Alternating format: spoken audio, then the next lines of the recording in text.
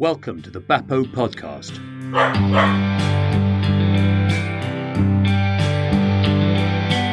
Today I've got Liz Midgley with me. Liz is the head of audiology at Bristol Children's Hospital and has been for a while. And she's also a past chair of the British Society of Audiologists. So if anyone knows what she's talking about, it is probably Liz. Hi. Hello. Thank you very much. Now, as a paediatric ENT surgeon, I'm clearly supposed to know lots about paediatric audiology, but the sorry truth is I don't really, and I suspect not many of us do. So I thought I'd get the definitive answer from you on how you test children's hearing. So I'm going to work through the various different things that happen. Now, before we start, I presume nobody has come up with antenatal testing of hearing.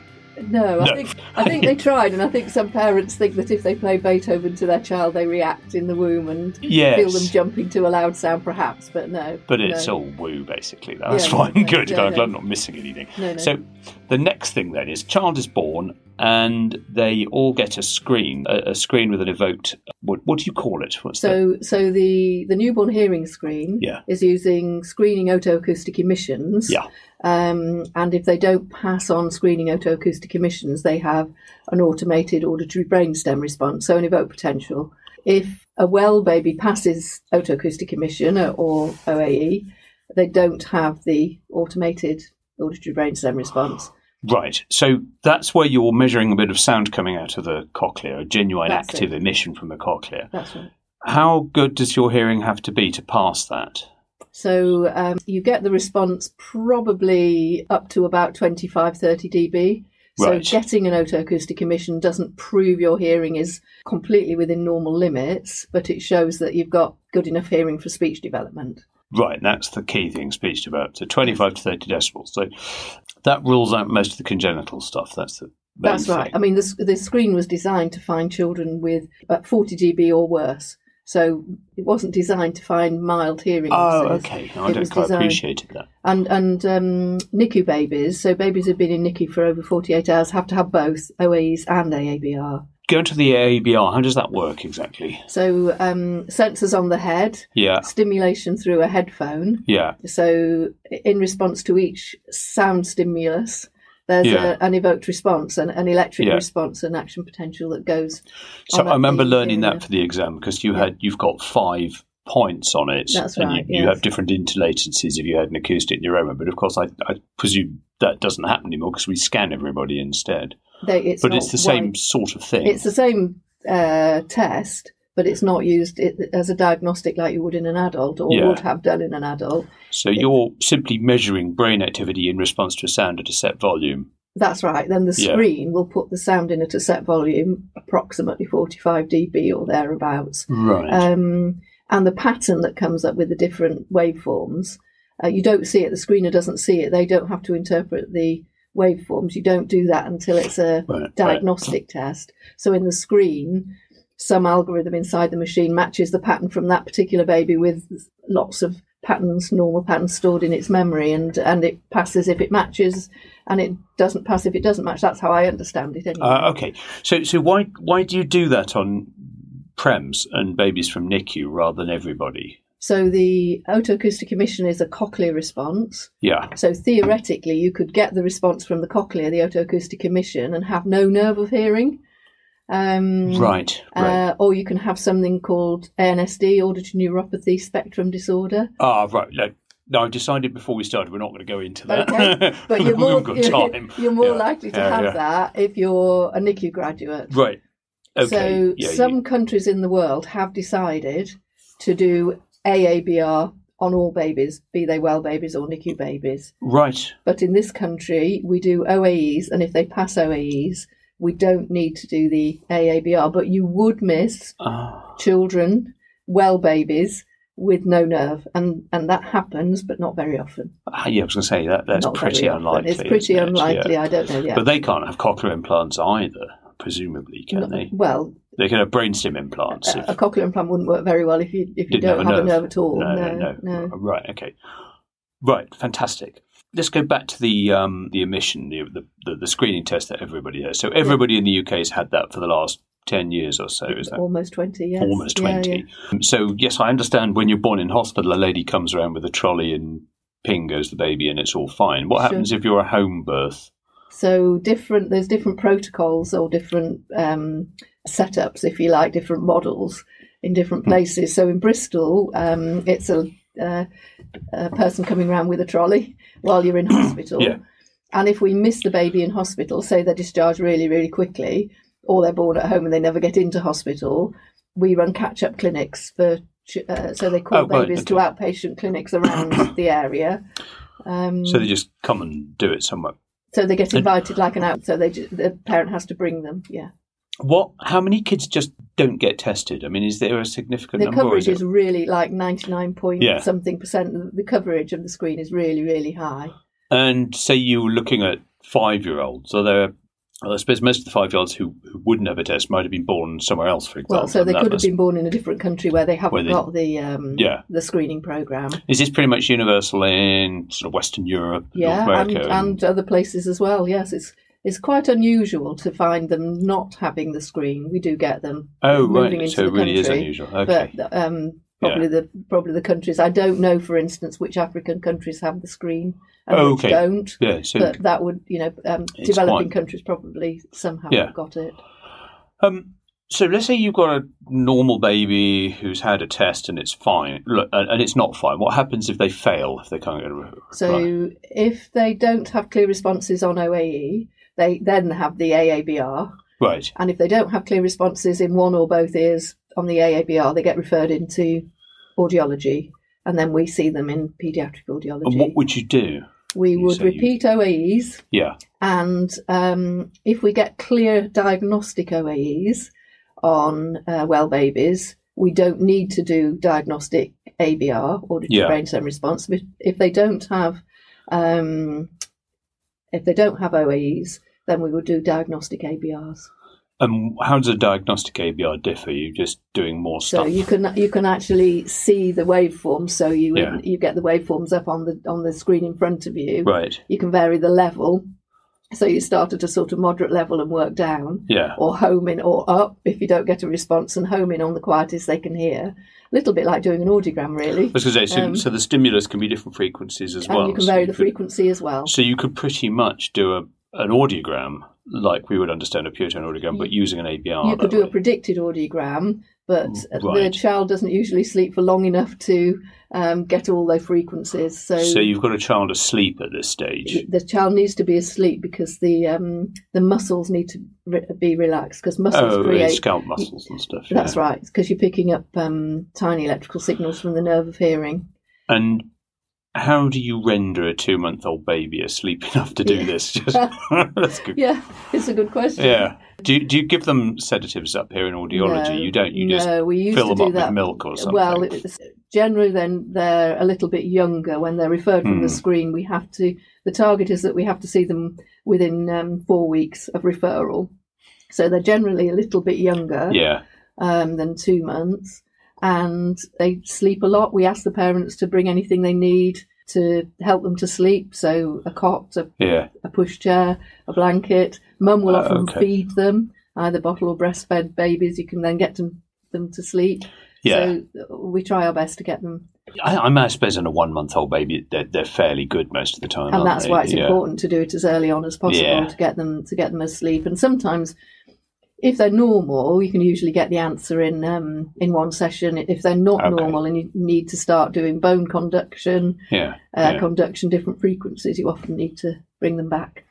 And the upshot of it is, if they have a really significant hearing loss, I suppose you could either consider hearing aids or you could put them into the implant program. That's the upshot of it, is it? That's right. I mean, if they have a significant permanent hearing loss, first of all, we'd always recommend trying hearing aids. Some parents don't want to. Say they're a deaf child with a deaf parent, they may not choose. Oh, yes. But we offer the parents the choice. But generally, most parents would go for it. Would go for hearing aids, and they need to have trialled hearing aids. But we also alert, because the cochlear implant program is based here as well. Yeah. We alert the program to the fact this baby fulfills the criteria for assessment for cochlear implantation. And what's the youngest a baby could wind up getting implanted then? I think our surgeons like them to be about 9-10 months old. Okay, fine. So that's interesting. As far as I understand it, the risks of surgery are much greater below 6 months, like blood loss, that Right. sort of thing. So they would definitely wait until they were a little bigger. And I think I'm planning to collar somebody to do a session on cochlear implants at some stage, Right, so I'll right. explore that a bit further. Sure. Fantastic.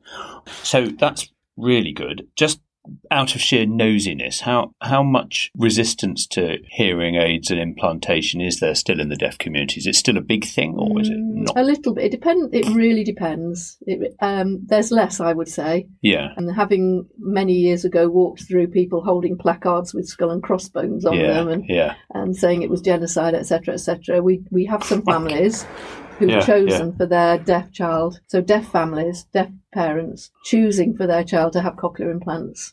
So that's, that happens. We also do have deaf families who don't choose for their child to have cochlear implants and obviously are native signers and the child will go to the school for the deaf. And the implication is they grow up in an entirely deaf community signing. That's right. Right. Yeah, yes. okay. Yeah. So yes, I would say there's probably still some not wanting their child to have implants, but not quite the vitriol that there was. I think they are more accepted. That's quite a big ethical minefield, which I'm not qualified to go into at the moment. Right. Really good so far. So here's a random question. What if a child fails their evoked response screening at birth? How often do they suddenly develop a normal response, say 6 months later? Is that possible? It is. Quite a lot of the children don't pass. And we don't use the F word. The F word is fail. We use refer or don't pass. That's a politically correct term because it's not a competition. That's very surgical of me, isn't it? No one's allowed to fail anymore. Yeah, you can refer or you don't pass. Anyway. Everyone's a winner in audiology. So if a child refers from AABR, they could have some muck in their ears, mucus in their ears from the birth, because actually as a hospital programme we do the test quite early on. So quite a few will come through to audiology and be okay. So it's not that the ABR particularly has changed, it's just that the muck has gone from their ears. Yeah. In premature babies, the hearing pathway isn't necessarily mature at birth. So the hearing pathway in babies developing inside, the auditory brainstem response should be present at about 28 weeks onwards. But sometimes it's just not mature, or sometimes it is there, but it is going to mature. So with premature babies, you need to be aware that might happen. Yeah, but you wouldn't be implanting them for a lot longer anyway, so you're not going to go damage a normal You would cochlea. wait and see. But so if, for instance, you had the otoacoustic emission present but no auditory brainstem response, you would then wait until you could repeat the ABR or do behavioural testing or see how the child was responding to sound. Okay, which is very good, because that brings me on to the next question, which is how old would you expect a child to be before you could do a decent pure tone audiogram? Ooh, that will vary. So when a child is old enough to wait for a signal, so approximately 3.5 in a normally developing child, sometimes a little bit sooner if they're quite well developed, but around 3 you would expect them to wait for a signal to put a man in a boat when they hear a but that's sound. the play and stuff, which will come So back that's to play. that and VRA. But the actual not sitting in VRA, a booth. That's no, but I mean with sitting in a booth with a button. So just we with never beeps like a traditional hearing test. Okay, so we never sit children in a booth anyway. That's why we've got these nice big rooms. So if they're able to wait for a signal, we might be able to get headphones on them and produce a pure tone audiogram with them playing. But if you're saying sitting pressing a button, some will do it when they're 5, 6. Some still need to play. It doesn't matter what they do in response to the sound, and some of them prefer to put a counter in a board. So that brings us into the sort of very special bit, which is paediatric audiology. I had a tiny bit of revision before we started this, in case I made myself look a complete idiot. And the first thing I came across was behavioural audiometry. Sure. What I understand is that means observing a child's behaviour. So that's a bit of a wide term, really. So yes. Behavioural observation audiometry, or BOA, where basically, so a baby might not be quite ready to sit and turn to sound, so they sit on their mum's knee, leaning against them, or dad, their parents' knee, and you play sounds to them, and you watch to see if there's any behavioural reaction, like eye widening or eyebrows going up or whatever. And it doesn't give you a threshold, But if they have any reaction to that sound, it must have been loud. They must have heard it. Are you playing a fairly standard volume? Probably a fairly loud sound, like 80 dB, something like that. So something quite loud, yeah. You would probably not do that unless you thought there might be something with them, or they weren't developmentally ready to turn to sound. Yeah, so that's a pretty coarse test. It doesn't get down to threshold, but it gives you some idea that they're hearing, and it must have been quite loud to initiate that response, but it doesn't give you an audiogram threshold, an audiometric threshold. So the next step up from that, as the child gets a little bit more evolved, or it's not the right word, is it grown up? What's the next thing up you can do? So developmentally, when they're able to sit with enough head and neck control to turn their head properly, so they're strong enough, they'll probably do VRA, visual reinforcement audiometry. Right, so just let's explain that properly. The child is sitting on the parent's knee, facing a tester, and there's another tester working the buttons on the audiometer. Right. There's speakers to either side of the child, right, and reinforcement toys in tall cabinets next to the child. That's that thing, is it, over there? That tall stack there. That's For the purposes of the audio, I'm looking at a tall cabinet. Who's with puppets in that light up. Ah, right. Okay. So basically, the person in front gets the child's attention with a toy and just gently keeps their attention there. Yeah. And the person working the controls puts the sound in through the speaker. And when they're teaching the child, first of all, you have to teach the child to turn to the sound and reward it with the light. So you get them to associate the light and sound. So first of all, they put the sound in with the light. Yeah. You point it out to the child. You said, "Oh, look at the dancing bear," or whatever. And the idea is that the child associates the sound with the light, loves the light so much that when they hear the sound, they turn to be rewarded by the light. So that's more scientific than what we just described, but can you get much threshold information from that? You can get them to turn at threshold, yes. So you can do different frequencies and different thresholds until they get bored of whatever's in the box. That's right, that's right. And we've got 3 in each cabinet, so you can have a little variation or put 1 in, 2 in. So you keep their attention as long as you can.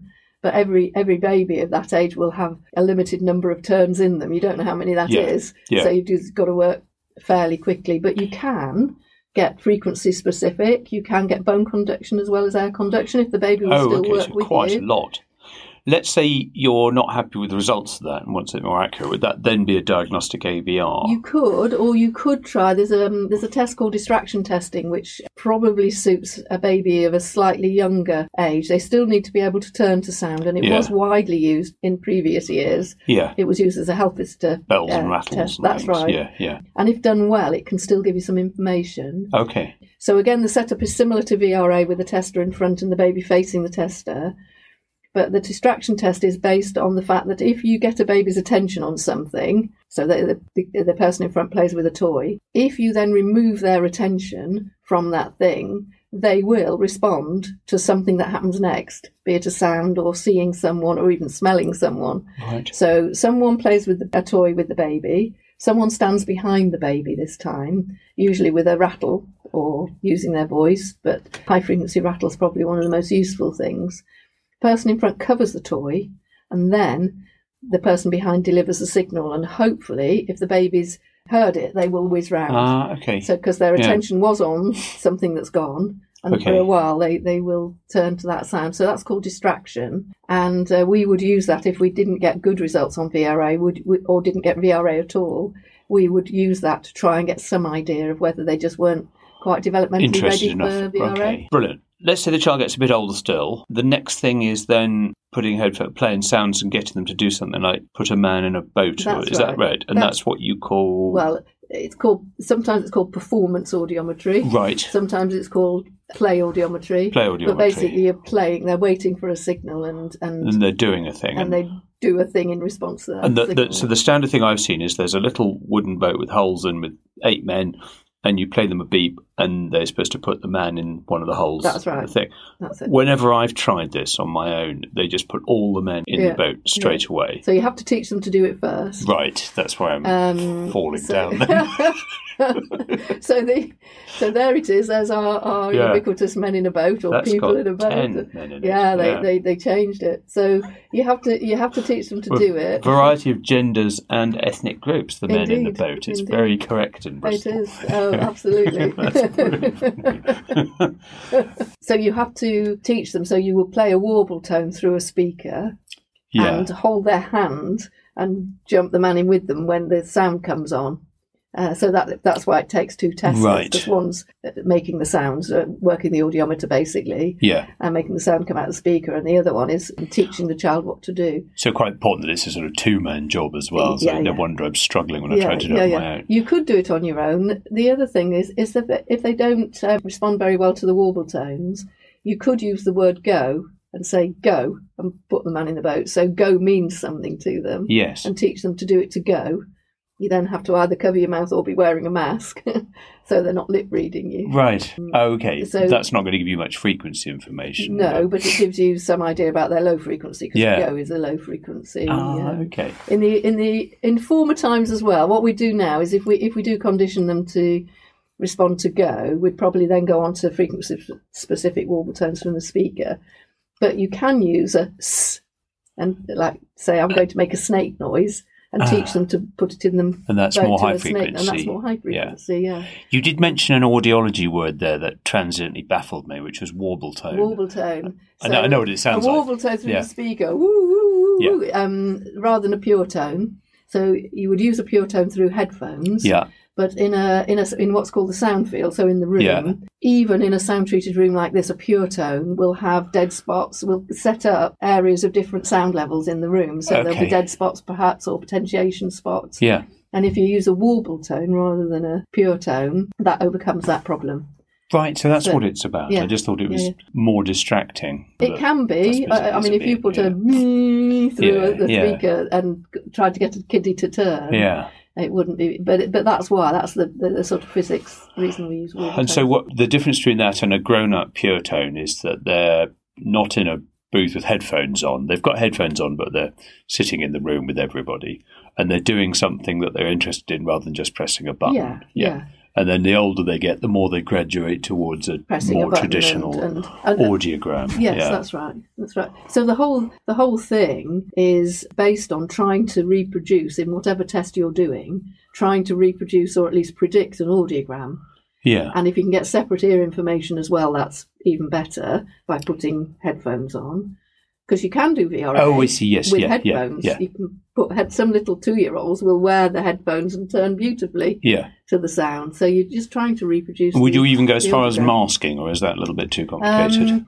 If you suspected a unilateral loss, you may just put a certain amount of masking in the good ear and see what happened. Yeah. But actually, masking isn't very reliable at that age. And you'd need to be aware that whatever levels you were getting, say you knew they had a unilateral loss from the screen or the diagnostic ABR. When they got round to doing behavioural, they have to be aware that it might be a crossed response and would need masking at some point. Which is getting us into the realms of adult audiology, and my eyes glaze over slightly. Kids are much more interesting. Yes, I completely agree. Well, that's fantastic. So I reckon we've done about 25 minutes. Is there anything else you think we need to know that you haven't covered? I mean, I haven't touched on tympanometry yet, but we might do that another time. Well, I would say whatever age a child is, a baby or a child is, we can test their hearing one way or another. That's the thing to remember. Yeah. And we have ways of doing that. Right. Fantastic. That's really, really helpful, this. Thank you ever so much. Okay, that's a pleasure. This podcast was produced, and I use the term loosely, in Bristol. If you have any comments for further podcasts or suggestions for the show, please let me know on podcast@bapo.co.uk. Thank you very much, and I hope you found it helpful.